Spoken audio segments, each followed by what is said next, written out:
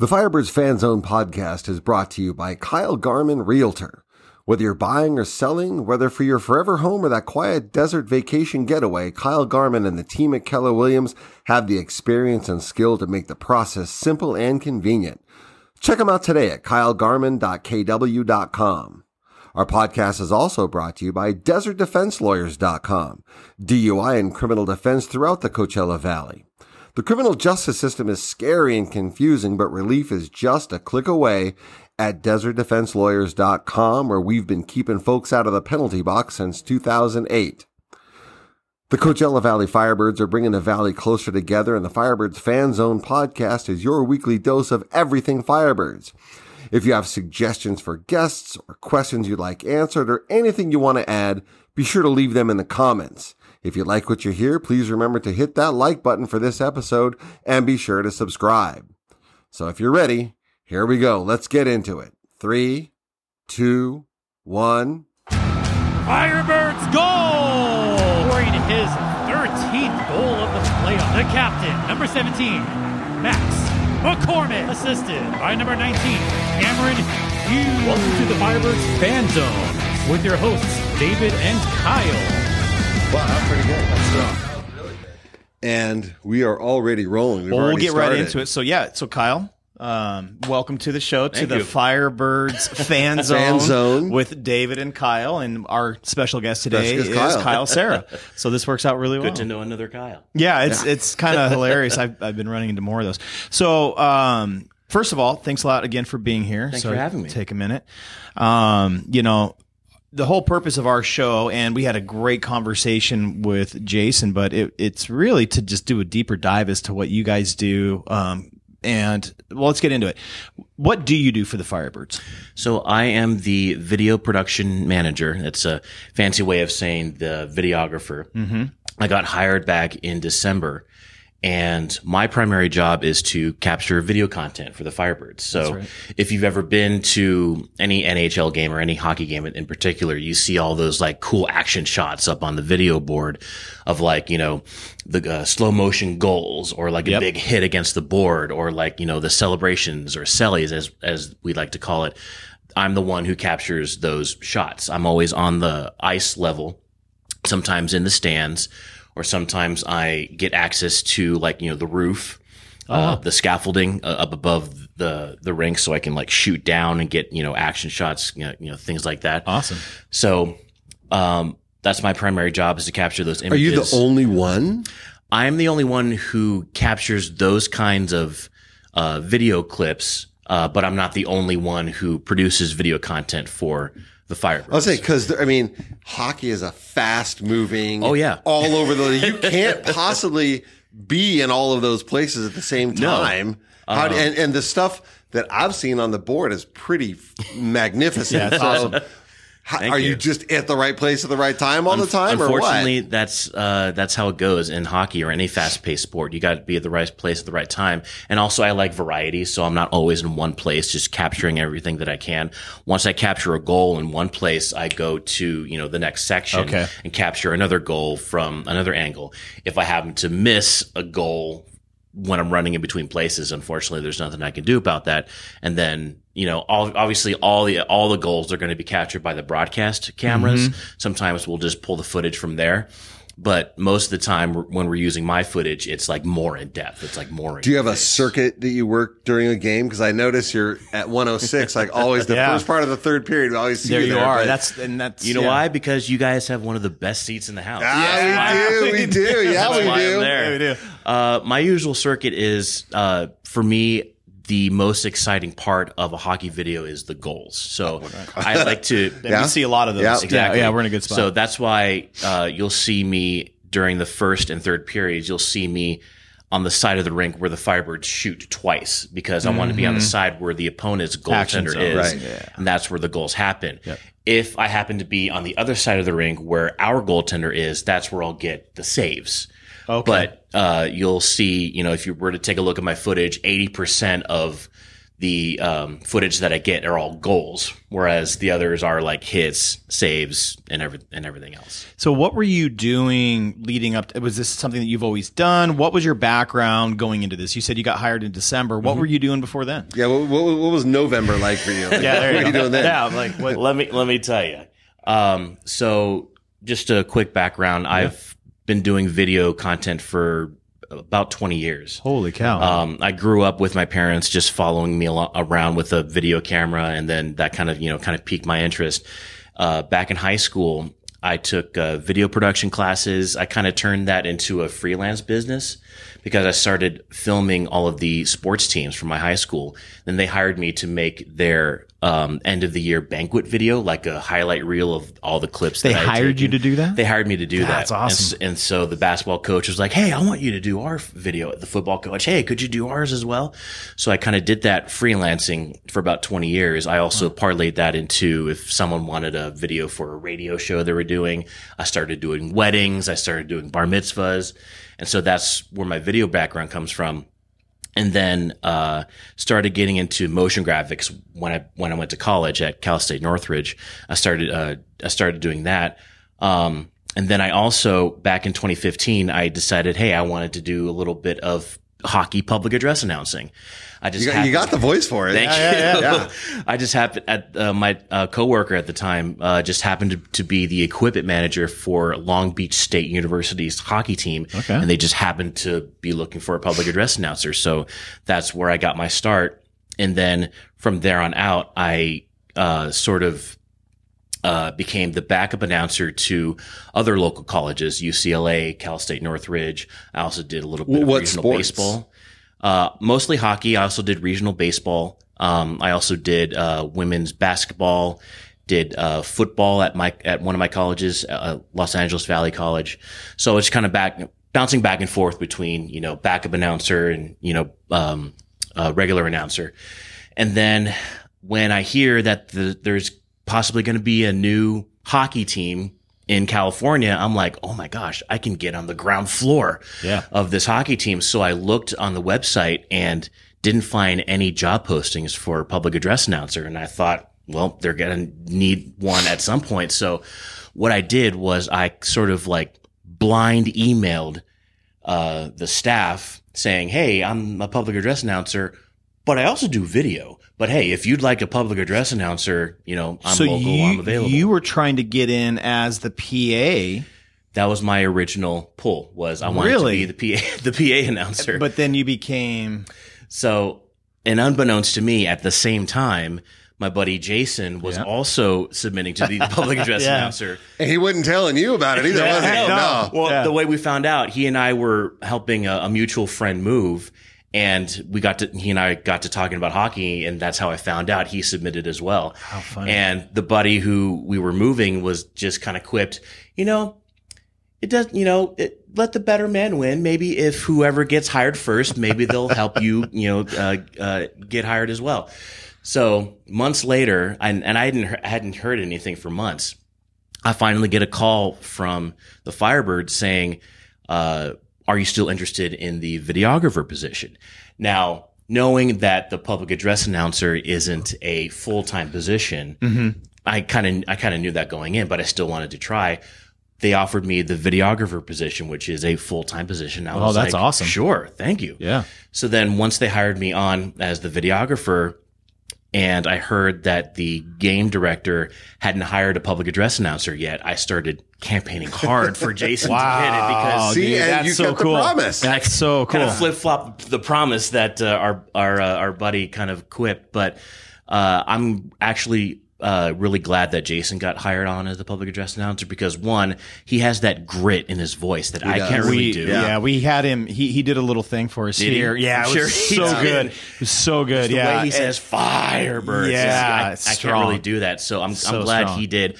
But the other thing is that his hockey knowledge is so vast. We saw that outplays mine. It was great. So much. So not only does he contribute his voice to the Firebirds, but he contributes his knowledge. He's quick to recognize a penalty. He's quick to recognize who has the goal, who has both assists. Yeah. Much better than I do. So you feel like everybody landed where they were supposed to land. Absolutely. And how long you guys been friends?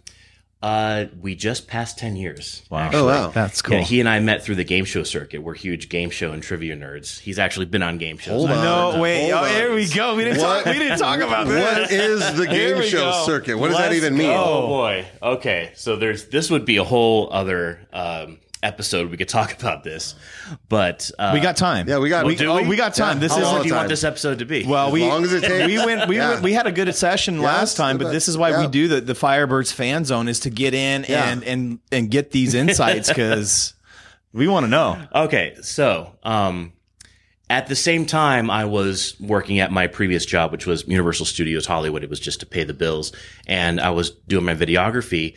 I had been a huge game show fan again since I was a kid. I'm a huge game show fan, by the way. Really? Oh yeah. Sorry, I don't mean to interrupt, but I'm telling go you right ahead, now, please. my inner child, because I grew up in the 80s. Okay.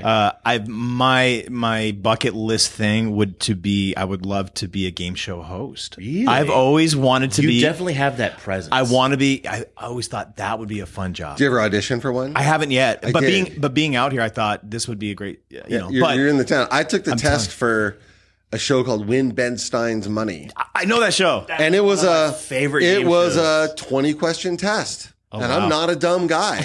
I got this many right. Out of 20, I got 3 right, and I was not on the show. They did say that Win Ben Stein's Money was, quote, the hardest $5,000 to win on TV. Yeah, exactly. And they That's a during the tough whole one. thing, they're like, it's harder than Jeopardy. It's going to be harder than Jeopardy. And I would do like a dating type, show. I think that would be, for me, when You want to host it. I would, I'd want it like they used to do Like back in the the dating day, game. the dating game, The or something like newlywed that. game. The newlywed game, something fun like that. I think could see that. any of that. I could that definitely that'd be see so that. much fun. so But now anyway, that's what awesome. what is the circuit? So the circuit is being a game show fan since I was a kid.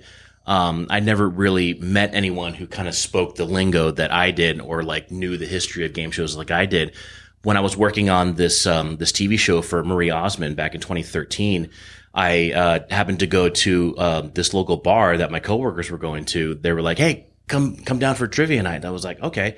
And I'm expecting this is like pen and paper kind of trivia night, but no, these guys put on like full game show like recreations. Really? They had custom made buzzers.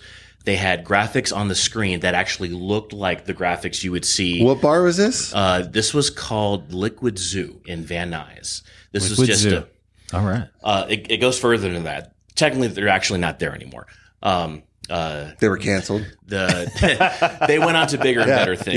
Yeah. That's how the story goes. But it was just so authentic and it was so like, on point.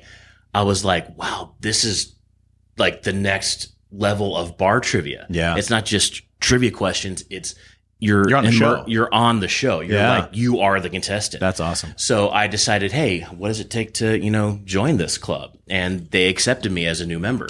So from there on, There's membership. What did it take to get in? Wow. I just,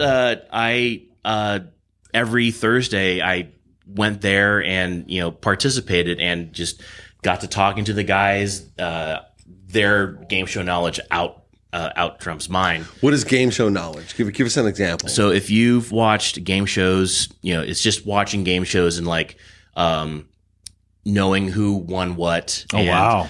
Watching, like those game show blooper shows that they used to put on. Yeah. And apparently, and I learned this from them, there's actually a game show congress that used to go on every year, which is kind of like San Diego Comic-Con, but it's for game show, a celebration of game shows and trivia. Well, it was a big deal, especially in the 80s. There was a lot of that going on, and there was. I mean, a lot of well, people what else are staying you supposed to home do when you watching stay that home stuff. sick from school? That's right. Exactly. Yeah. So, you would see the likes of, God, who they have. They had like Tom Kennedy, not Bill Cullen because he already passed. There was Bob Barker was there a couple of times. Peter Marshall. They brought on a bunch of like special guests, like actual game show hosts, That's game amazing. show producers, and game show winners. Like in recent years, Ken Jennings would show up. Okay. That sort of kind of evolved into another con that I'll get into in a second. But so I joined that group, and any kind of gig that they had either at these cons or at other bars that they were at, I would be the announcer or I would host a game or two or I would start writing for them. Dude. And I've been with that group for 10 years, and a member of that group at the time was Jason Hernandez. So that's That's how I met. That's we got the backstory. That's how you guys met. There's a lot more to that, which again would take a while, but that's how he and I met. He and I shared a mutual game show connection. He never got into that with us, by the way. He never shared. He never shared that. Like that. Oh, here's what he did. He didn't really talk about you at all. No, what was interesting though, and this is why I love that the whole premise of doing the show was to have this type of backstories, but also he was a professional swing dancer. Yeah. Did you know that? He told me that early on, and you look at the guy and you look at his background, you would never guessed it. Yeah, that was the coolest thing. So like, this is just, we're peeling the onion back, man. Serious. So cool. And I'd never even seen him swing dance. So he hasn't even shown me like any kind of videos. So I'd like to see that. I would too. Maybe it's just a story. So, back to you being at the arena. I'm sorry. I want to fast forward a little bit if we're good with that. I was thinking about it today. We know each other through the last season. You would come to our section and then we kind of met and we talked, and I think we really introduced ourselves on the ice when we got the opportunity to write our names on the ice, and then it was finally like, hey, I'm Kyle. Hey, I'm Kyle. And it was one of those cool because we saw each other a lot. And, like Dave said, you're in our section and, we see similar faces, but, my thought about it, with what you were doing, because you're a hockey fan. Oh yeah, you're a real huge hockey fan, right? I grew up in Irvine, so it was all Anaheim Ducks, all Ducks for me. It's a Duck guy, yeah. And so I always thought, how do you separate? I know you're professional too, so I know that. But I mean, you're a fan, so how do we go from there you are, you're trying to capture the moment. How do you capture the moment? Be in the moment. You're a fan. You're professional. You're trying to capture all this stuff. Like, how do you separate and do all of that? I mean, that's got to be hard. It is hard. And being this my first like real full-time professional sports job doing videography, you kind of have to step back a little bit, especially when all my life I'm sitting in the stands and I'm watching hockey. When a puck goes in the goal, I'm flipping out. I'm like raising my hands and I'm shouting. I'm like, yeah. But when you're trying to be a professional and, film something, you kind of have to kind of bottle that up, for lack of a better term, kind of keep that inside, because one, for practical reasons, when you're filming something and you don't want to shake the camera, when a goal goes off, you don't want to go like, yeah, and all of a sudden you have this hugely shaky footage. So, it's really hard to just kind of, take a step back, try and enjoy the moment as much as you can, but also you're there to capture the moment. And one thing that does help is sometimes I shoot, these goals at 120 frames per second, which is slow motion. Okay. So that helps with a little bit of the shakiness, because as you're trying to contain that excitement, I kind of shake the camera a little bit, but because it's shooting at such a slow frame rate, you don't really notice it when you're watching it, unless you. Well, I've seen your face. And I've seen your body language during critical moments in the game. Yeah, so we're watching you. You think you're watching us. Gosh. We're watching you. You might think you're hiding it, but the only thing missing is the raising of the hands in the air. See, here's the thing. Yeah. I am hiding my excitement, but I'm definitely not hiding my nervousness or my anxiety, because I'm right there with y'all when we're in a crucial moment and a goal needs to go in for us. I'm right there, sweating, nervous, just going, oh, please go in. Oh, please go in. Oh, please go in. I think one of the moments that I remember also the most when I saw some of your personality come out, because you're pretty much locked in. And I talked to Jason about this, in our last episode, about being locked in the moment, because he's a big hockey fan. Oh, yeah. And it's hard to, you got to be in the moment. You got to be professional. And yet, you're there. I think one of the coolest memories that I have of you, when I'm like, oh, there's Kyle's personality, when we were at the airport. Okay. We're at the airport, we're out supporting the guys, and I loved it. You come driving through and you're screaming out the window, let's get loud, get fired up, let's bring it. Because the boys were flying back. And I was like, dude, that guy, okay, there it is. He's not, it showed a piece of your personality. And I went, that guy's awesome. And you're already awesome, but it really showed like, oh no, because you got fired up. Oh yeah. You were fired up, and it was really cool to see. And I'm like, okay, he's in. Well, see, there's a reason behind that, because at that time, that was after Game 5 of the finals, and we were down 3-2. Yeah, man. And I had been in Hershey for the last 3 games, and I heard how loud they can get. Like, this is obviously a storied franchise, Hershey is, and there's already an established fan base. So, and they love their hockey. Like, that is a hockey town. Not as big as, hockey town is in Detroit, obviously, because they're a more famous hockey town, but they were loud. And so I felt, because I had already had that established connection with the fans, especially the two of y'all, I thought, okay, if they can be that loud, and I know that our boys feed off of the fans' energy. Yeah. So I needed to send the message that we need to be louder.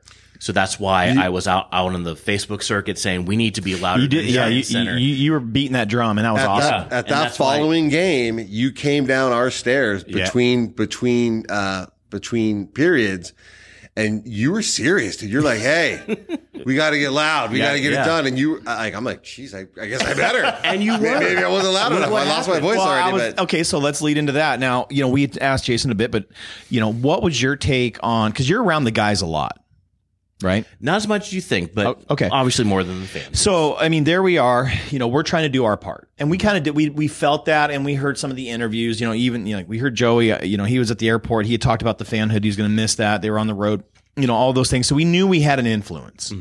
How much of an influence do you think we really had? During regular season, obviously playoffs, we took it up a notch. I didn't think we could, but we really did. How much of an influence, the fans had on what was going on? Every single press conference, or media scrums, as we call them, that I would go to towards the end of the season and all throughout playoffs, there was not one person that didn't say something about the fans and how much of an impact y'all have on the Firebirds. Like, awesome. Obviously, they have that passion within them. They have that passion to win. They have that passion to go out there and do well. But me personally, being a fan all these years, I really think that any kind of sports players, they feed off the fans' energy. Take an example from the Seattle Seahawks. Their stadium up there, I forgot what it's called now. Well, it's Lumen Field now, but it was like CenturyLink when we had the Beastquake. Exactly. I was there. I was at that game. That's what I mean. Yeah. Like, their fan base is so loud, and I guess that stadium is like designed so much to where it amplifies all the cheering. Hold on. Can I? Okay, sure. Being the Seahawk fan. Yes, and I grew up in it. So I remember when they built that. And by the way, little fun fact, when they imploded the Kingdom, they actually recycled that concrete to help rebuild the new stadium. Really? So it still lives. And when they built that, a lot of people thought the architects went in with that in mind. Actually, it was an accident.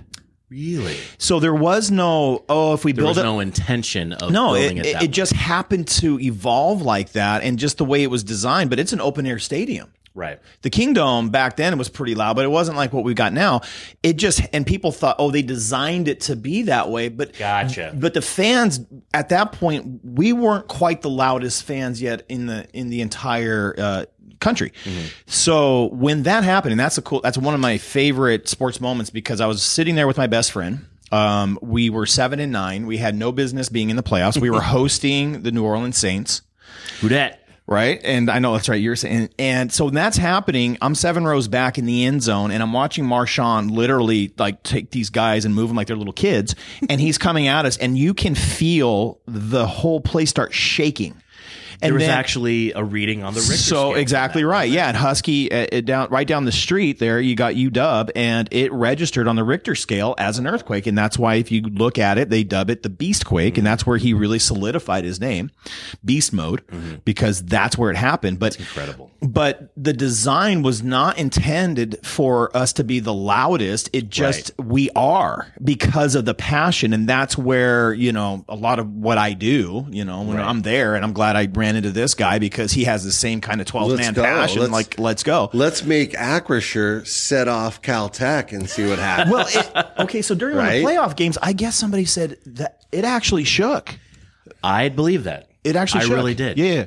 I wouldn't have noticed. I think no, but my head was completely. I didn't notice when it happened in Seattle, time. But I mean, when somebody told us that, it was like, oh, that's awesome. But because that makes me a firm believer in the fans have a huge impact they do. I agree. On any team. Yeah. Like they'll have an impact themselves, even if there were no fans in the arena or the stadium. But adding fans in and the energy level that they bring, it amps it up even more. So the players were feeding off that, obviously. Absolutely. They were digging it. They were loving it. Like every night I would hear either one or two players say, man, the fans here are great. They're That's awesome. They're out there, they're cheering. And a lot of times I heard the coach saying, like, our fans are great. We love playing for them. That's you talked about press conferences and thing, but you're on the plane with them. You backstage. Like, if you can, what was that plane ride back from Hershey, for example? What were they talking about? What was the vibe? What was happening? Well, I'll tell you, the plane ride back from Hershey was drastically different than the one to Hershey. Oh, well, yeah. I could see that. Just, being around the guys, first of all, heading to Hershey, as you might think, being up 2-0, they're vibing, they're loose, they're laughing. But the plane ride back, it was, a little solemn, obviously, now being down 3-2. But it was, from what I saw, it was still lively. People were still going about their business, playing games, chatting. I honestly didn't really hear anything like distinctively what anyone was saying. But as far as the mood, obviously there is that sense of, being down, but not out. Definitely not out. Well, they had to know they were coming home to family, and we weren't exactly. We weren't going to let them down. Did they know we were going to be at the airport when they got back? Great question, Dave. I honestly don't know. Like, did you know? Were you? I figured word got out somehow. If it did, I don't know who spread the word, but FlightAware. Seriously, we just logged on to FlightAware and looked for the most obvious one. There's the dedication from the fans, like not just seeking out someone on the inside, but just tracking the flights on your own. That just shows how dedicated y'all are to the sports team. Well, it was easy to do, I think, especially as we talked about it last episode, but the heart of the team as we watched them, we were down some games and then they would fight back and win those games. I remember going through the season, really impressed, especially leading up to the playoffs where, we had to win some really crucial games to stay in the hunt for the first place. And then, obviously we missed it by one game, that first place spot. Okay. And, whatever. By one point. By one, I know it was ridiculous.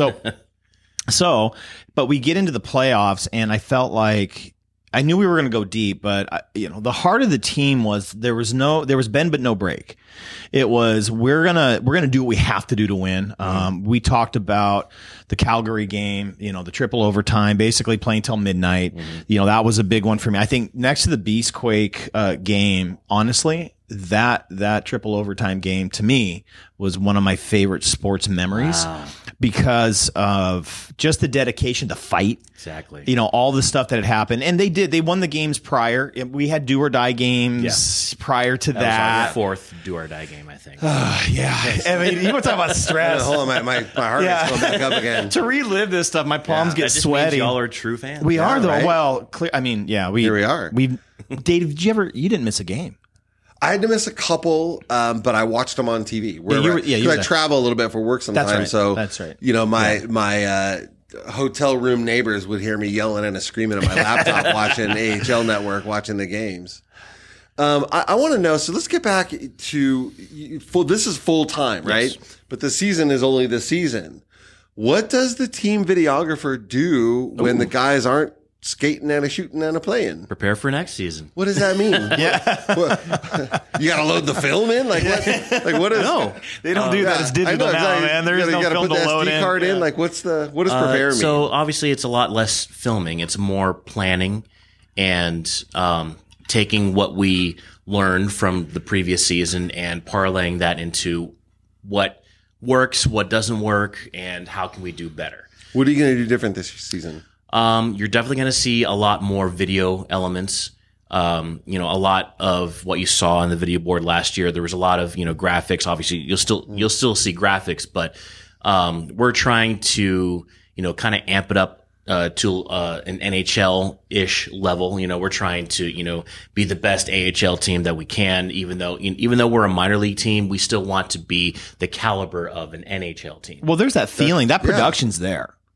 That's what It's we're there. going for, and that's great that It's there. y'all kind of picked that up.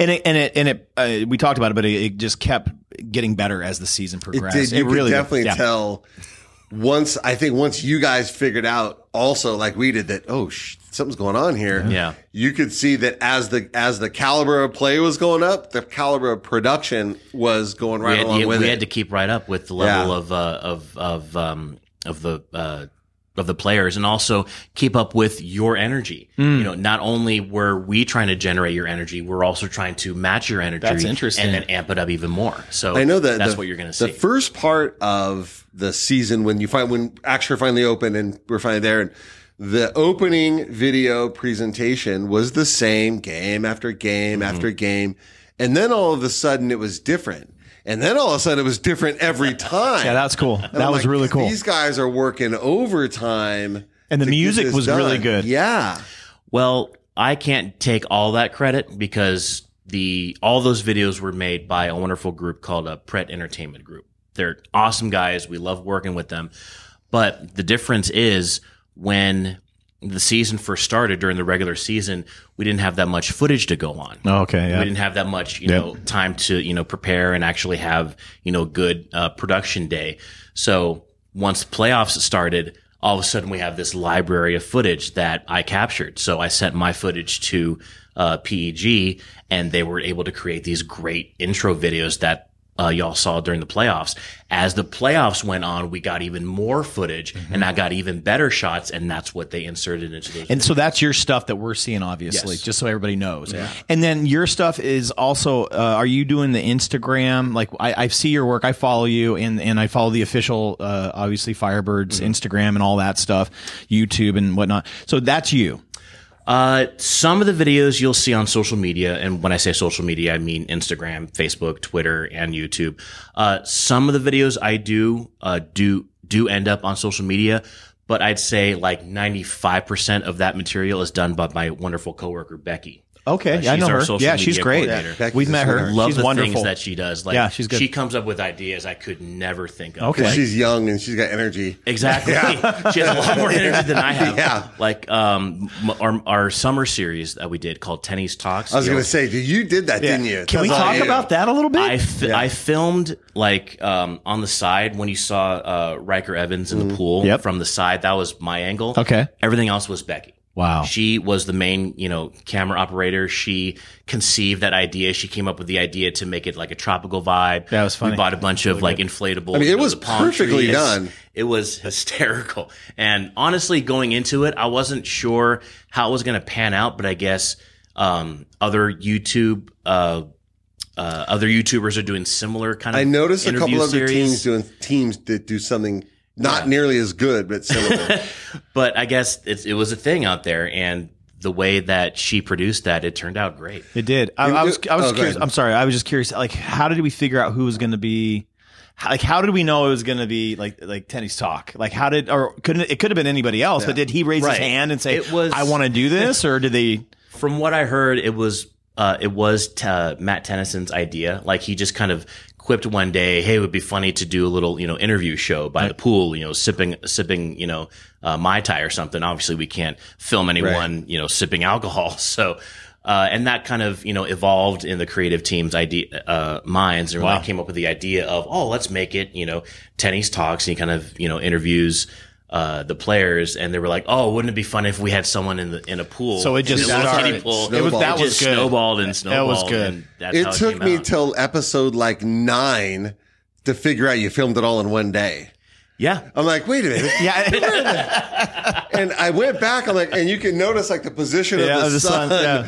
I'm like, oh man, I need to go take a nap. I don't know what's wrong with me. You would think that, we're inflating all that stuff. Yeah. We're putting Riker in the pool for one interview, and then we have to all pack it in. That's true. And then Yeah. the next Yeah, day that we're makes gonna sense. No, those were all shot in a span of maybe So 4 hours. I think the goal then for our show is to get Tenny in the seat at some point, and We should. I want to put it on him. I'm going to ask him some of those questions. Honestly, I think Yeah. it would be. I think that would be fun to put him under the microscope for a second and I think he'd interview be a him. great guest. I think he'd be amazing because he does a great job. He's very, he's the straight guy, and he's just giving you this monotone sort of questions, and he's not, and you can see him smile from time to time and not try to break too much, which was great. So it came off really well. And then of course Riker's in the back just kind of just flopping around doing his thing. Everyone loved Riker in the back. He did great. They were like, he did Riker great. should have his own show. Yeah. I feel sorry though for Ian McKinnon. Why? Because to a man, Yes. nobody on the team would want him to date their sister. So what is the deal with that? Let's not. Can we talk about that? Why is getting sold out? Is he I a don't ladies' know. man like they talk about? I And don't like, know. what is his deal? Obviously, it's a camaraderie It's that I can't hilarious. speak for between Right. the guys that I don't see. They know but him, but- I guess they don't want them. They don't want him dating their sister. Clearly, but it is Clearly. resound hard no. Yeah. Yeah, No, he's no. not the guy. And everybody kept saying like, okay, so I think it was Wright was like the guy that everybody seemed to be comfortable with. He must be just like a genuine Like a nice, like a super nice guy. Nobody He ain't no is. time for nice guys. Yeah, I guess. He kind of keeps to himself. He's really calm. He's he kind of keeps in the background. He doesn't really talk as much as Okay. a Joey Decord or you know, Andrew Polorowski. But when you do talk to him, he's one of the nicest guys. That's what I kept getting. I'm like, wow, he just must be a sweetheart. yeah. So now you get to see these guys, obviously, in a different context than any of us do, right? Because I'm sure you are also capturing practice video and workout video and all of the other things that we see. So you get a chance to interact with them, you get a chance to talk to them. My personal view just from the stands is they all seem like just plain old good guys. Yeah. Like I couldn't spot an a-hole among them. And believe me, I try. I'm like, that guy's got to be a dick, but no. Yeah, right. So are they just luckily, fortunately, coincidentally, a nice group of guys? Yeah, it pretty much is like, the stars aligning. Like there in my opinion, and it kind of agrees with yours, that there was not, a I hadn't seen the knucklehead ego amongst or them. anything. No. And I think it also stems from the fact that at the beginning of last season, there was no Acrisure Arena. There was no home for the Firebirds. So they spent that first 2 months up in Seattle, locked in a hotel and doing, obviously the road games, but they would also do a couple of home games in Seattle. Yeah. So during that time, they got to know each other really well. More than probably any regular team. Pretty right? much. Because they had to lean on each other. It was like this Exactly. band of brothers sort of thing. None of them really lived up there. They couldn't, split and go to their respective homes. Yeah. They lived with each other for that, long span of time.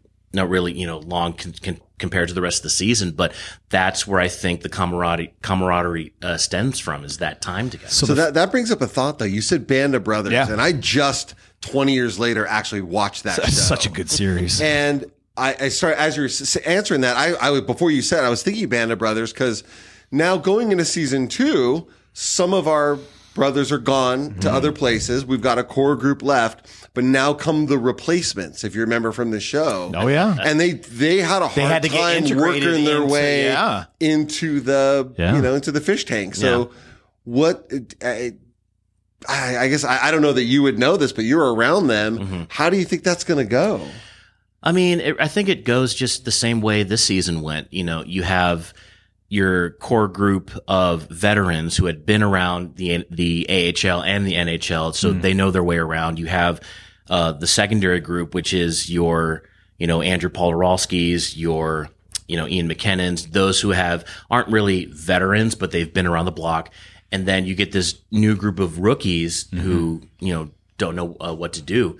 But I think we have, not just with the players, but with the coaching staff and, the support staff behind them, I think we have a good group in the staff that can show them the way and, make them feel comfortable. In fact, I think we had, I forgot what his title was, and I forgot what the gentleman's name, but along on the road, we had a development coach who was there to kind of show the way for the rookies, like, this is how you book your hotel. This is how you get your roommate. This is how you stay. This is how you act. This is what you do. Can we talk about all those things? Because I don't know how any of those things There's not happen. a lot that I know, but so, as far as like these now, fresh rookies coming in this next season that are kind of, going to replace, so to speak, the places that are left by the players that, have been signed to other teams.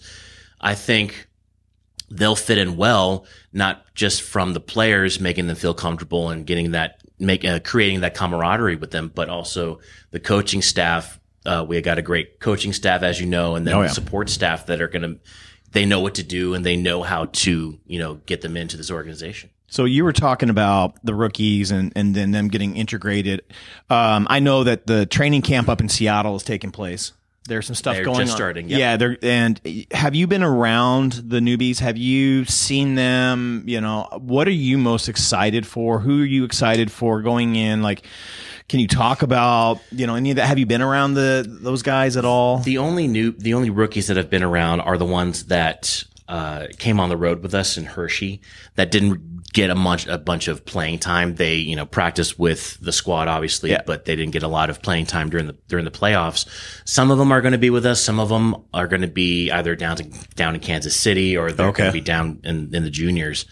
But you haven't seen any of the new guys. The new ones. They're still being recently. Okay, not yet. All right, I was just Curry and Knockbauer. I'm just going to call him Nacho because like Jack LaFontaine, we just signed. Yep. All those guys, I believe, are in Seattle right now. Yeah. I don't think we're going to see any of them until just before Game 1. Wow.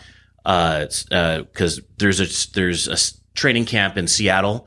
And then they narrow it down to the 23-man roster for the Kraken. Okay. And those who didn't make that roster are going to come down to us and try and make the Firebirds roster. That makes sense. Which is another 23-man. That makes sense. Okay. Yeah. I knew there was that process and I was curious around that a little bit and to see how much, and I assumed you're around these guys a lot. And I think during the season you are. I just wasn't sure off season, what that looks like for you. I know you've been here. Off season, I don't see them at all, honestly, unless, some of them live here in the Valley. Most of them don't. Okay. But, once in a while, they'll come down to the arena, for a photo shoot or something, but that's really it.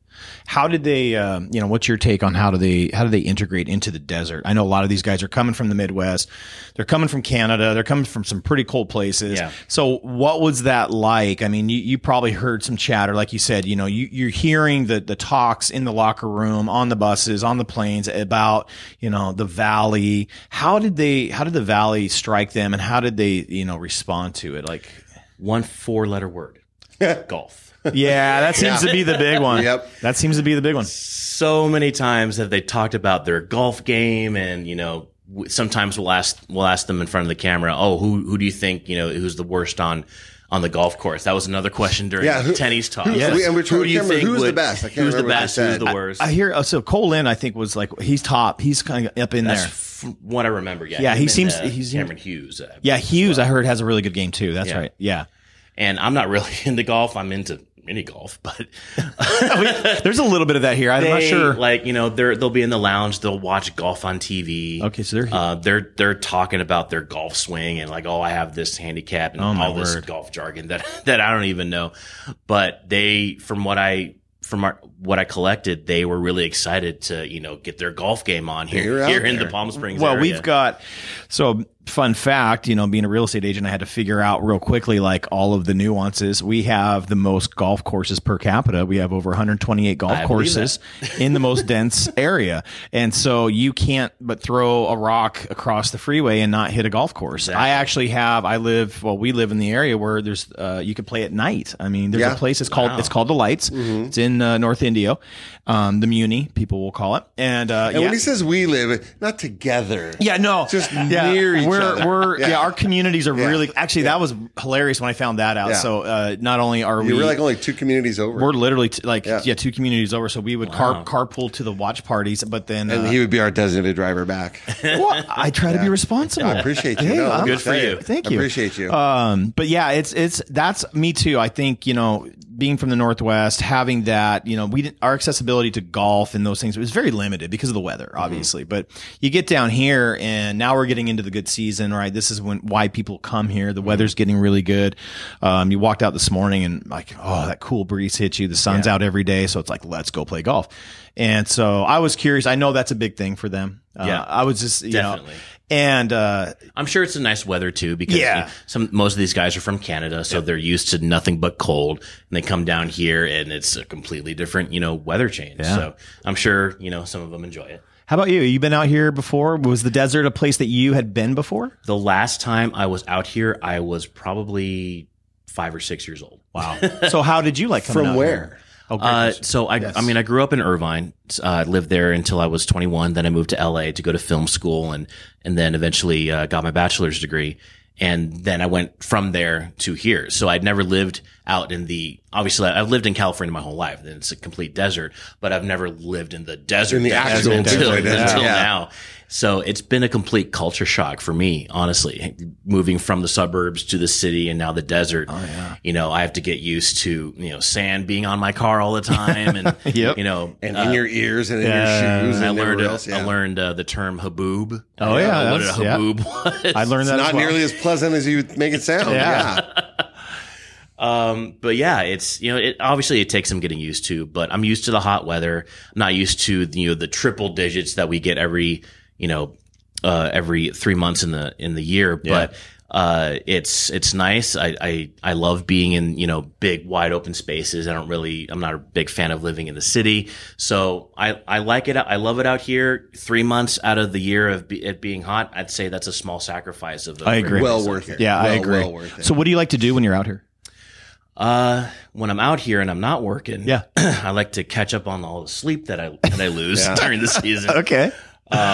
Do you like I don't know, go hiking, pickleball or golf? Like what do you like, what are there activities? Is there a place you like to go eat? Is like El Paseo a thing for you? Like honestly, it's all of that. It's more like exploring the area because I'm still not used to the area. I've only been here since December, so I'm still doing a lot of exploring. I do love hiking. So I'm looking for, good hiking spots. Plenty of them. I'm sure there Stay are. off the bumping grind. yeah, it's a tough one, but I love food. Obviously, I like to find the good food places. What's your place out here? there you go.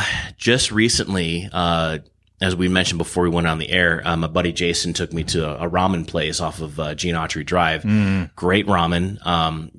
Being from California, obviously I fell in love with Mexican food. So any good Mexican place is good for me. There's some good spots out here. Being in India, there's some stuff. I mean, there's some great taco There's some places. hidden gems. Man. And I think my brother-in-law, he was out here a couple of years before I was, and we were getting ready to come out. And he kind of prepared me for that, but he said, man, listen, here's the cool part about the Valley. And he was spot on. It's, you can go down the 10, you can go down Fred Waring, you can go down these main drags, right? But really it's when you take these offshoots or you find these little hole in the wall places or, that's these little nuances of the Valley, these little corners that you need to explore. Yeah. And if somebody says, dude, you need to go try this place, like you go try that. You got to go try that place. Like you need to go do this thing. You got to go try this thing because it just never ends. And I can tell you what, there's never enough restaurants here to try. I mean, there's so many, like there's not enough time to explore them all. One of the coolest places that I think keeps striking me, I went to the Ritz-Carlton. Oh, now hold on. I'm a little bougie at times. your son's over there going, I didn't get to go. Yeah, no, I think you went. You didn't go? No. I think we left the kiddies at home. The invite, Dad. Yeah. Put some food on the floor for him and took off. Yeah. So it was cool because my brother-in-law, he's really smart about, really finding the nuances, but he's like, let's go at happy hour because they got a great burger. At happy hour, you go to the bar, you walk in, the valet comes, they take your car, you go do the thing, and it's really, really nice. It feels classy. You walk in, immediately you're like, I'm going to see a Kardashian walking down the hall. Absolutely. That kind of stuff, which is cool. But then we had a burger. Everybody was, it wasn't pretentious. That's one thing that I always love about the Valley is if you want to get a little bougie, if you will, but there's no air about it. Everybody's very casual.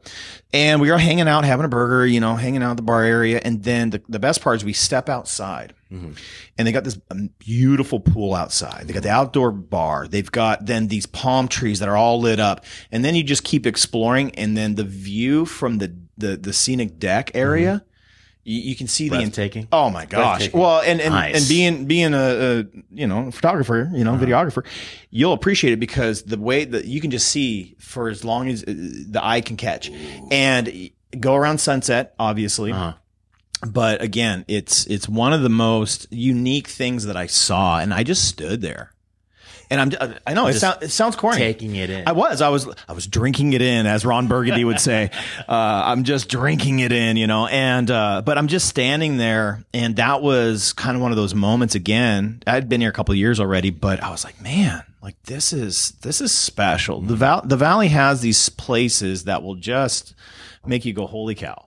Yeah. So I recommend, get out there. That sounds amazing. It is. It really is. And again, it was none of this like, I don't belong here sort of feeling, No, everybody's just like, having a good time, enjoying themselves, really relaxed. Nice. Yeah, it was a great time. I think that's cool. You and Jason should go.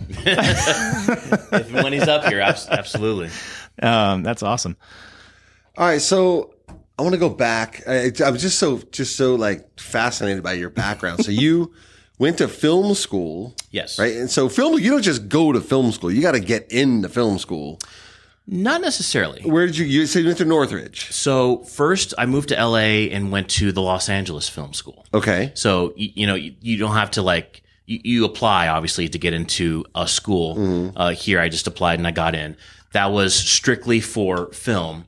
And at the time they were only offering associate's degrees. And I thought that's all that I needed. But that's where I learned how to tell a story through film. That's where I honed my craft on how to tell a story linearly, if that's a word. Was that why you went though? Did you want to tell Yes. stories? At the time, I couldn't really afford to go to college. I went there, and if I could share a little bit of tidbit, you've probably heard of the series, but my second month there, it was my editing class. My editing teacher, his name was Kyle Newacek, another Kyle. Awesome, strong name. And he and I got to talking during the month, and he kind of mentioned, "Oh yeah, I think this is going to be my last month teaching here because my comedy group and I were trying to pitch this TV show, and I think Comedy Central is going to pick it up." And I was like, "Oh, what's the TV show?" And he said, "Workaholics." Oh, that's a great they show. picked it up. And they obviously picked it up, and he was show. gone the next month. So I got to hang out with one of the co-creators of Workaholics. How cool. And he taught me most of what I do in my editing today. He's a great editor. And I admire the guy. So went to the LA Film School. I graduated 2 years later with my associates. And then I started working off and on various reality shows. I worked on, my first job was a reality show called Mobbed with Howie Mandel. No one's heard of it. It lasted like 11 episodes. Worked on Hell's Kitchen for a hot minute. Okay. Worked on a couple of game shows. And then I got the job, on the Marie Osmond talk show for the Hallmark Channel. That was about a 6-month job. And then I was like, you know what? This isn't paying the bills. I need a regular job. So I just got a job at Universal Studios Hollywood. Tour guide? What were you doing? Working at the tram, but I wasn't Driving the the tour buses. guide. I was the guy who would open the door, let the people in, close the door, and that I just needed that to pay the bills. And then one day I decided, you know what? I need to go back to school. I need to get my bachelor's degree. How old were you when you were doing all this? This was 2016, so I was 28. Okay, you're right at that 27, age. 28. Yeah. And I was like, you know That's what? the I get need to do serious something. age. Yeah, you're starting. Pretty much. Yeah. Exactly. Yeah. So, and unfortunately, the associate's degree that I had from the LA Film School, I couldn't use that to transfer. So I had to start all over again. No. I went to Los Angeles Valley College and did the community college route. That's where I started to learn broadcast television. So that's where I learned the switchers, how to switch between cameras, and how to direct TV cameras. Did that for 2 years. Then I transferred out to Cal State Northridge.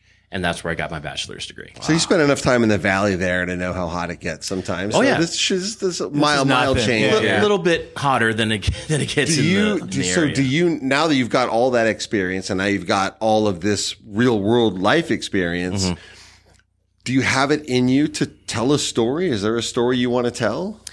There is. Are you talking about my personal story, or I'm talking about your ability to take a story and put it out for the world to see. Is there a story you want to tell? You know, as a filmmaker, you always have that desire to tell a story. Like every so often I'll daydream like, oh, it would be great to make this story into a movie or make this story into a documentary. For me, I always shift towards documentaries because one, they're easier to make than films. That's true. But Two, you can use any sort of filmmaking style, be it different kinds of frame rates, different kinds of colors. It's just putting random footage together, but still telling a story, still telling a subject. So, I always had the desire to tell a story. All you really need is a subject and footage. And do you watch stories, movies, read books, whatever? What kind of eye then do you like? Can you even enjoy movies now that you've seen behind the curtain? So I can. I can only really enjoy them as a movie watcher the first time I watch it. But then when I watch it a second time and any time thereafter, I'm looking for, tells, or I'm looking for things that, oh, that's what that meant. Oh, maybe that could have been done better. I try not to critique because I'm no Roger Ebert. I'm just, a guy watching films, but, pretty sure that's what Roger Ebert was, but yeah. Basically. But that's my approach is the first time I watch it, I'll watch it as a fan, but then the second time I'm watching it, I'm now watching it as a filmmaker. Like, oh, that's what that meant. And I start to understand the film a lot more. What movie, has you most captivated that you've seen the most times and find something different? Most people say The Godfather. Shawshank Redemption is another one that people, Dude, say, but Fight Club. Fight Club. I'm telling you, if you got to watch Fight Club, I've seen it 10 times before you really soak that in and go, I get it now. I actually couldn't see when it first came out because I wasn't old enough. Oy. But okay, no, that's cool. When I was in the LA Film School, that was actually some of the lesson plans. They would show us movies. Like my mythology professor at the LA Film School was like, okay, today class, we're going to watch The Wizard of Oz. And we watched The Wizard of Oz. And that was the plan.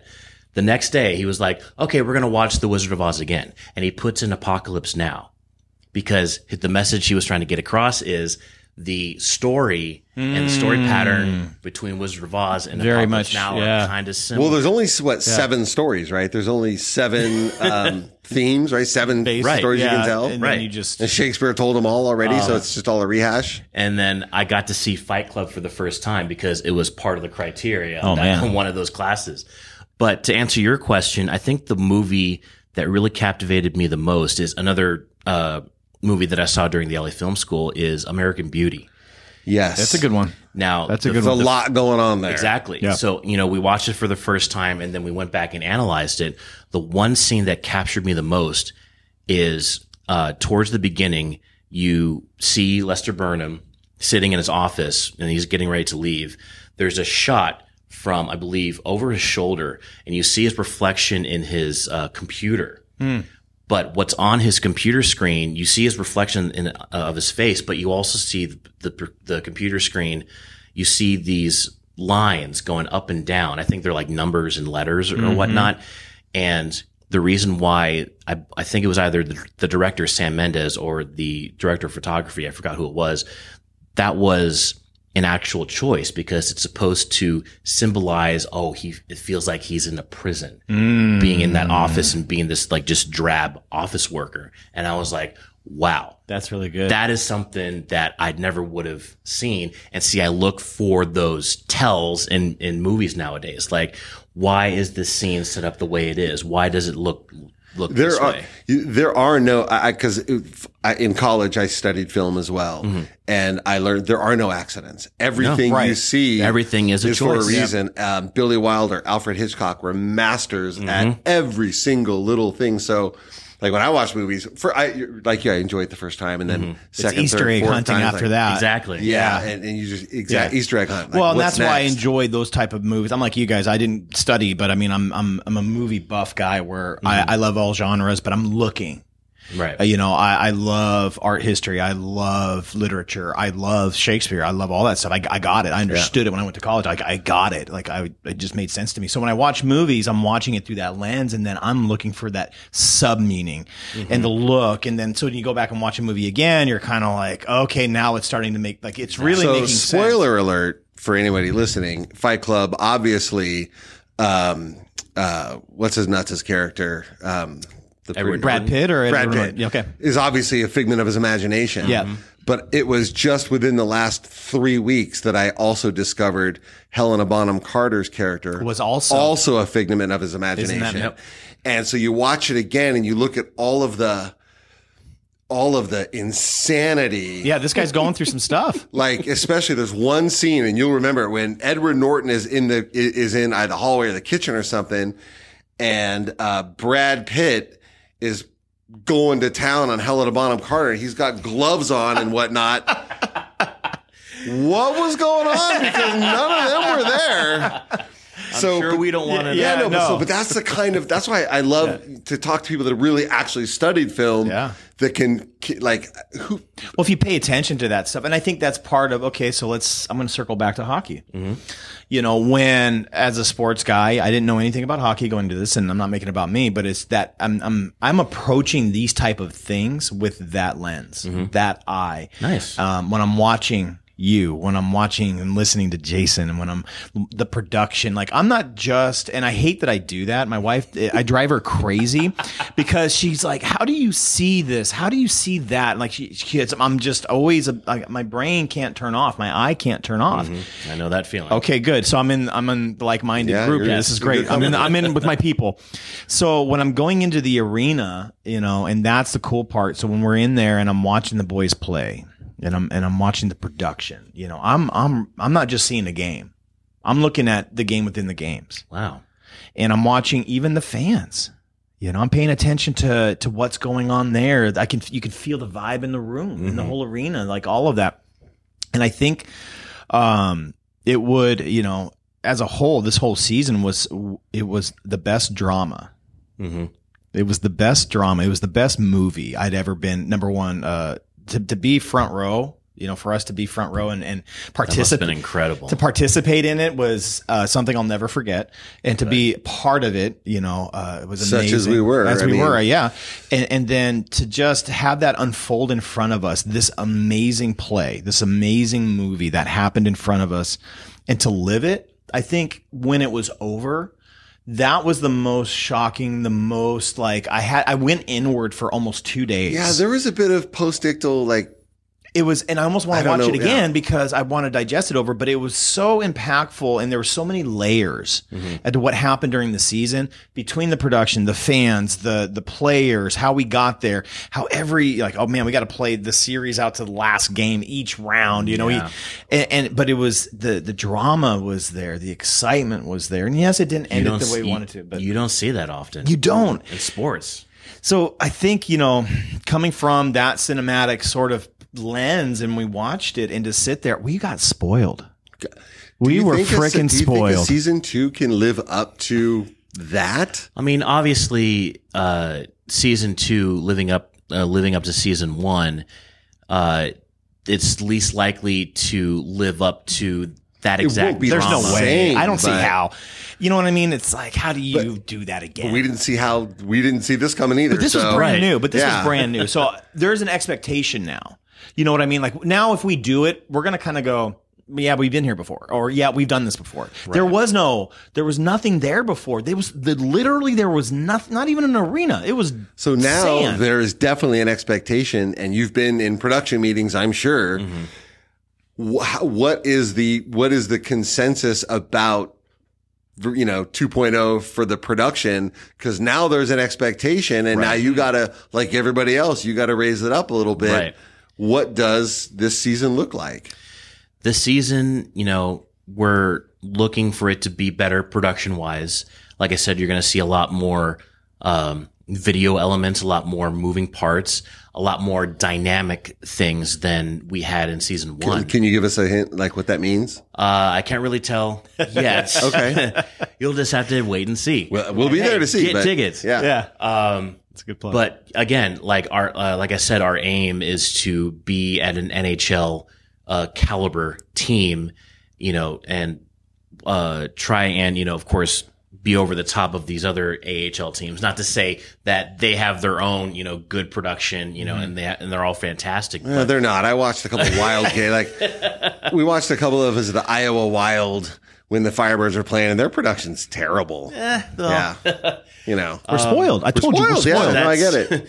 But, you know, we created that for ourselves, but, you know, that's what we want. We want to give you the best show. Obviously, you're going to get, you know, you're going to get two separate shows. You're going to get a show from the players. Obviously, we can't control the outcome, but the things that we can control is what you see and hear when you come inside and what you see and hear when you leave.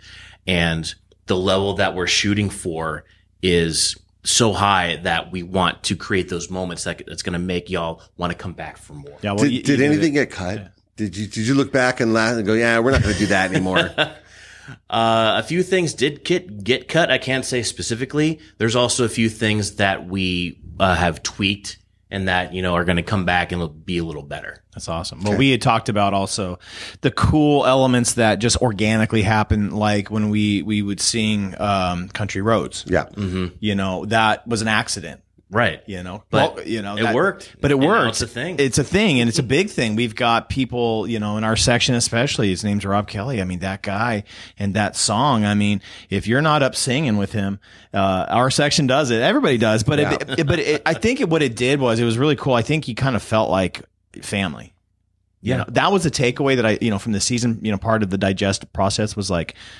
There was a family. Dave and I became friends. We didn't know each other before this. And I love that story. I walked up and there he was. He was sitting right, you know, in the front aisle. He big smile on his face. He had his jersey on, and I just introduced myself. I was like, you know what, I better introduce myself. I'm going to be here all season, so you guys just get ready. And it's like meeting you know, when you move into a new neighborhood, you got to meet your neighbors. So I did. And he was so just energy and like, yeah, man, how are you doing? And you know, the guy sitting next to me, Mike, same thing, and everybody around us, Rob and his wife, and just we all just started to create this friendship. That was the goal. That was the goal. You did with it. Firebirds. Yeah. You did was it. To bring the value. You did it. And it did in spectacular fashion. Yeah, man. Form. I remember early in the season, I was at Winco in North Indio, and I'm walking in the store and I see this guy. I'm like, that guy looks familiar, but I can't really place him. I kept walking. And I was like staring at him. So I must have been like some it was weirdo. Creepy. I'm not going to lie. It was a little creepy. And I'm like, whatever. And I know how to keep walking so as not to look too creepy. And he called my name. I'm like, and because when you see someone out of context, you don't know who the hell they are. And we sat in that parking lot. We were in regular clothes. Half an hour. Yeah, so we were in regular clothes. Wow. I was not suited up, obviously, because I only wear it for the games. And he didn't have his jersey on. You don't wear that suit just I should actually. I've done it one time after a game. I went into Winco. I told my wife, I said, I'm going to go in there because I was hungry. I needed a sandwich, man. Yeah, air quotes. Yeah, that's why I was hungry. I was like, screw it. I'm going to go do it. And then I just kind of, you know. But anyway, it was hilarious because we weren't in the arena. We weren't in our game gear. And we didn't really know each other. And we were just dressed in we were there for like half an hour talking. And we just sat out there, about hockey. But then we started talking about other stuff. Yeah, it was and cool. then realized, we might be onto something here. Yeah, it was neat. And then I think that is one of probably 10,000 similar stories from all around all the other sections around the arena. And I love hearing stories like that. I love the fact, and I'm not going to get all whatever, but when you walk into Acrisure, it doesn't matter what color you are, how much money you make, who you love, who you voted for. Nobody cares. Nobody cares. We all have one central focus, and it brings our little microcosm of society together. And I can't help to think that if we could just get our shit together and figure out how as a let's start as a city, which we've done, and maybe a state and maybe a country, figure out how to do it, we might, turn things around a little bit. Not fall off the cliff anytime soon. 100%. Yeah. I think that's been the most fun aspect is when, I've got my son, I got my nephew here, and I love bringing them into the arena, and I love sharing those moments because for 3 hours, you guys have created something. It's hard not to get emotional a little bit because no, it's true. But I mean, when you go into that place, it's a special place, and there's a memory that gets created. They've done a great job across the board, with just the aesthetics. But you walk in, and the games are always entertaining. The production's always good, but those shared moments sports does that for people. And I hate when people downgrade sports because they think it's just like you have to be a Neanderthal to play it and you have to be kind of brain dead. And it's like, no, there's appreciation and there's more to it. There's something about showing up, having that shared experience. We're rooting for the one thing to happen. And then we walk away. I mean, you're hugging strangers. Yeah. Outside the arena, I had these guys come up to me and I'm hugging and high-fiving people I don't even know. And I love every minute of that. And it's that shared passion. It for that really one is, thing. man. It's so One much valley, one fun. team. And I don't think So well any said. other professional sport. I've been to Ducks games. I've been to Kings games. I've been to NFL games. I've even went to a baseball game by accident one time. And I've never seen. I lived in Baltimore, and the Orioles were playing, and my buddy was in town. He wanted to go, so we went. All And right, fine. I'm like, I'm not, whatever. I got nothing going on for but, 5 hours. I've never Not seen. anymore. like 3. We got the new It rule. Feels like 5 hours. We got the new rule. But I've never seen this kind of, and early on when the Ducks, in the early 90s when the Mighty Ducks of Anaheim were brand new, I thought there might be some, but it kind of didn't pan out that way for whatever reason. I don't know. So I am so deeply grateful that we have this thing, and this thing is what this thing is. Yeah. And I think we all got lucky. Are you going to be working on October 1st when the Ducks are in town? Or are you going to be able to enjoy the game? I will be there for the Coyotes Ducks games, just capturing content of the Ducks and the Coyotes. But I think I'm going to enjoy that in a different perspective. One, from a videographer's perspective, but 2, as a Ducks fan. Are you going to have your Ducks gear on? One, I'm probably not going to wear that because I'll be working, but I'm definitely going to be in a Ducks mind because here I am. I'm going to be ice level with my favorite childhood, hockey team. One of my dreams is to work for the Ducks in any kind of capacity. So it's like here I am at a professional arena. I'm going to be filming the Ducks. So yeah, I'll be there. Is Timu going to be there? Is he going to show up? No, probably not. He might. He still lives in California. He runs a steak tavern now. How cool would that be? And you may see maybe Temu. You may see other Paul. Is Paul going to be there? Paul Correa. I'm not sure about Paul Correa. Yeah, But that'd be great. But it's funny you mentioned how the Mighty Ducks back in the early 90s, how they were a new team and they didn't do really well. That kind of brings up the fact that historically, brand new teams don't really do well in their first years. Yeah. That kind of is different nowadays. You look at the Vegas Golden Knights; they went to the finals their first year. They didnn't win then. Stupid Game 7. Yeah, but and then the Kraken, they didn't do well their first year, but their second year, they did much better. But up until that point, historically, first year teams aren't really. There's not really that many expectations for them. Yeah. And then all of a sudden, you got the Firebirds coming in, and they had an historically, great season. Who knows if any subsequent seasons are going to be that great, if not greater. But I think we set the bar too high. I think it almost doesn't matter. Yeah. I think, each season has its own special story to tell. Yeah, exactly. I think that's a cool part that gets to unfold this coming, we get the October 1st, and then we got the 6th and the 8th, and then it really starts on October 13th. So, and see, that's the thing. There's no game that's different. There's no story that's different. You never know what's going to happen. Yeah, I think that's sports in general, but hockey, I think that's what I learned because I wasn't a hockey guy until really, obviously this season. And that's great. That I learned a lot. You on to hockey. It really did. I became a fan. Like my wife, she hates it because I'm going to talk about her a lot on this show because I love embarrassing her. But the thing with her and I, we caught a couple Seahawks games together, and she's a very opposite. So she's my counterpart, like most couples, right? You have that counterbalance to you. And she's a little more introverted and she's a little more laid back, except when you get her into Acrisure Arena. And we had 2 games in and where we were sitting, and I made sure that we got close enough because I wanted the feel of the sport. I wanted that experience. And when they banged into the glass for the first time and that sucker's coming at you, the guys are coming at you, it's just, whoa. And then the puck's sliding around the glass. You're like, oh my God, did you see that? I mean, that's what we're feeling the whole time. Yeah. So it was a lot to take in. We're processing and she's just loving it. So I take my daughter to the 3rd game. and the fight breaks out. Do you remember? It was like the third game. I can't remember who got into it, but they go to center ice. They drop gloves. That was Martin Luther King Jr. night, and it was Imama that he was fighting. Thank you very much. Yep. And they drop gloves, center ice. My oldest daughter and I were like, oh my God, it's on. And I thought they were going to dance for a second. Dude, it was staged. They danced in a different club. Yeah, they started throwing blows and getting after it.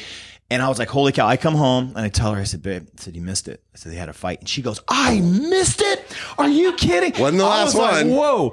And yes, the next time there was a fight, she was like pushing me out of the way. She's calling for blood about, into the next. So it became, and I've heard this, it's subculture that a lot of women really do enjoy hockey. There's something My wife about loves it. Yeah. And I thought it was great. So now she is really passionate around it. And honestly, I don't get it. Throughout my life, I've talked to, Ducks fans and other hockey fans, and a lot of them will say, I just go to hockey games just to see the fights. Yeah.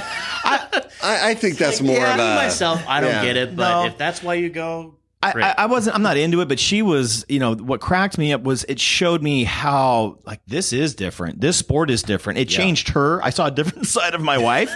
And you knew you better not mess around? Yeah, because she really was all about it. And then I became really in depth, and that's why I loved having Dave. He's about 4 or 5 seats down, and I got Mike, my neighbor, and he knows more about it. So whenever I had questions, like, okay, so now... Like, what the hell is attempting to spear? Yeah, we talked to Jason about that one. Like, what the hell is that? Talking about that. That's so crazy.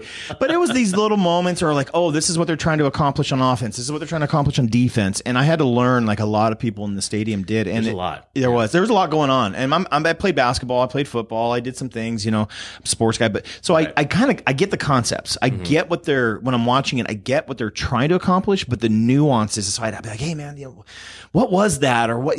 Was that a penalty? Or what did you see? Like, is that, and that was the cool part is there was people behind us that knew a lot. I could turn around and ask questions. So it really brought everybody together where Greenhorn is great. Do you remember the end of that fight? So ultimately it went to the ice and the refs broke it up. And I don't remember who on our team was in the fight, but it was Imama. Probably Ian McKinnon, because he's our enforcer. Yeah, There you maybe. go. Probably. But Yeah, you're right. when they got separated, they each were heading over to the penalty box. They smiled at each other. They were smiling. It was like, okay, we did like, Yeah. okay, buddy, it's Yeah. I'm not going no anywhere. animus. It No, was it's just hockey. business. I love it. I love Yeah, that. I thought I'm like, See, that's oh. one of the crazy things about hockey is like most of the fights aren't, because it's animosity. It's, It's frustrating it is. because I played and it is the gosh darndest frustratingest freaking that little thing is always so close and yet so far. So why are they away. throwing down then? Just to ruffle up the players and like Really? get them fired up. You usually see fights. The most times I've seen fights in a hockey game is when a team is like it's garbage time. They're losing 6-0. I've seen that. San Diego does that. Yeah. I noticed they come in because, and again, this is just my eye test, but I watch them come in and we are the better team. And we were the better team and are the better team. You skate faster, harder, a little more physical. And I just saw those guys getting frustrated. So basketball players will do the same thing. And you'll see more elbows starting to take place. There'll be a lot, those little things that start happening. And then all of a sudden, you don't get to fight in basketball. But, so that's what I watch for. And as I was watching it, I could tell my wife or whoever, I'm like, oh, it's going to happen. Because you start seeing it, they get frustrated. They're starting to get annoyed because they're losing and they're just getting whooped. And you start seeing, like, oh, he's getting agitated. It's coming. But the thing is, you got to be careful because especially with it has to be like a mutually agreed fight. Because if you take a swing, Oh, you just can't go after and somebody. the other No. guy, doesn't swing back, then the guy who swings is going to get a penalty. Yeah, okay. And usually, sometimes it's a double minor or a major. That's awesome. Yeah, or maybe it's a game misconduct. Well, let me just say, thrown so out. when I played years ago, it was our paramedics fire department team, and we played in a league, and one of the other teams was the LAPD team. Oh wow! And one particular game, I don't remember why, but it was a literal bench clearing brawl. Whoa. And I remember vividly in my head, I was just bam, bam, bam. And I remember thinking, I'm like, this is a felony. I'm committing a felony right now. But on the ice, it's all anything goes. It's not prostitution if you film it, right? So I don't know, counselor. You tell me. You're the lawyer. So is that the rule? Yeah. Pornography. That's the They're out. getting paid to do it. That's the loophole. Yeah. We're going to talk off air more about. We are not going to talk about that I don't at know. all. There's some things I Lesson don't learned here on the Firebirds Fan Podcast about prostitution. Well, I want to put a bow on this. Yeah. We've covered a lot. And again, I really appreciate you coming down and doing this and getting to know you a little deeper. That's been the purpose of the show. So we want to get inside the inside. Yeah, I think so. Because anybody can talk sports, but this is people. No, stuff. I like this. When you get inside and inside, you're going to have to have an incision on my stomach. No, we're not doing that. I'm not sure we're going to go that far. We're not those guys. So as we start to get into in about 3 weeks, here we go. What are your anticipations? What are you feeling? What are you most excited about? Like, what's your take going into this thing? I'm excited to see our fans come back because now we are definitively here. We've made our mark. The team has made their mark, even though some of them aren't specifically going to be here.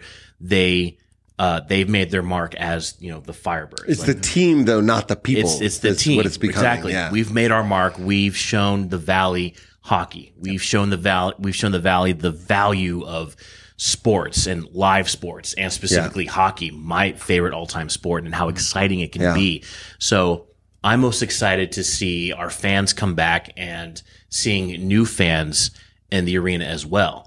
And it's the most incredible thing for me to see and realize that this area has not had a regular professional sports team before. Right. And just to see the reaction that we got, like, you wouldn't think hockey would work in the desert. Right. And, any Joe Blow can think, oh, a hockey team in the desert, maybe they'll get a lot of fans the first game, but maybe they'll start to drop off when they see, oh, it's sports, it's hockey, it's in the desert, it's not going to work. Boy, did that go the other way. My gosh, it was completely the opposite. It was the opposite. And, especially during the playoffs when the Snowbirds went back up to Canada, we were still selling out. Yeah. And we realized that's all locals. Yeah. So we made that impact, and I'm so incredibly proud of our team. Well, you did a great job, man. Well, thank you. You did. Not just our Firebirds, but, the incredible job that our staff did, that we made our mark, not just for sports, but we touched the community as well. And that was, OVG CEO Tim Lewicki's goal, was to make an impact in the Valley.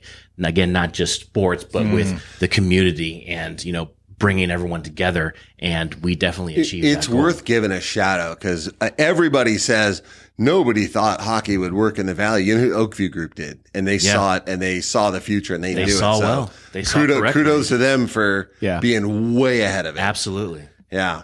Well, I appreciate you. I appreciate, everybody. I appreciate you fans as well. Oh, that's great, man. He looked at the camera when he said that. I know. I like that. Yeah. That was really good. You guys did. You've done a great job. And again, I came at it with just a different lens of trying to see all these layers. I'm looking at what's on the ice, but I'm looking outside of that. And I tell you we what, appreciate that. Every single time has been a great time. For sure. I never walked out of that arena like, it was all right. No, it was a blast. That's our goal, is to put on a show. Well, you let that front office know that they've done a great job. That's why we're doing this podcast. That's what spurred us on, was to, otherwise, like, why would we do this? It's just something that we're passionate about. We believe in it. And I again appreciate you giving us some tidbits and some insights. Yeah, I appreciate and some you. other things. Believe me, anytime that we hear that people are walking out of the arena saying, "Oh my God, that was great. We've done our job." That's awesome. Well, I appreciate you, man. Seriously. Thank you for being on. Good to see you, Kyle. Thanks, Dan. Yeah, very good. And will you come back? Absolutely. All right. I want more stories. I want you to go home, make Jason show you some swing dance moves, and then come back and talk about it. I don't know how much Jason can swing dance me. He might drop me the first time. So but good. we'll see. All right. Well, till next time. see. All right, very good. We'll see you. All right. Go Firebirds. Go Birds! Go Birds! Well, that was fun. If you're enjoying the Firebirds Fan Zone podcast on YouTube, be sure to drop a comment down below and hit that like button. Also, remember to subscribe and turn on notifications so you never miss out when a new episode drops. The Firebirds Fan Zone podcast is available on Spotify, Amazon, Apple, and a whole bunch of other podcast platforms. So however you get your weekly dose of the Firebirds Fan Zone podcast, we invite you to share it across all your socials. And you can follow us on Instagram at Firebirds Fan Zone Podcast. And on Facebook, just search, guess what? Firebirds Fan Zone podcast. The Firebirds Fan Zone podcast is brought to you by Kyle Garman Realtor. Whether you're buying or selling, whether it's for your forever home or that quiet desert vacation getaway, Kyle Garman and the team at Keller Williams have the experience and skill to make that process simple and convenient. Check them out today at kylegarman.kw.com. Our podcast is also brought to you by DesertDefenseLawyers.com, DUI and criminal defense throughout the Coachella Valley. The criminal justice system is scary and confusing, but relief is just a click away at DesertDefenseLawyers.com. We've been keeping folks out of the penalty box since 2008.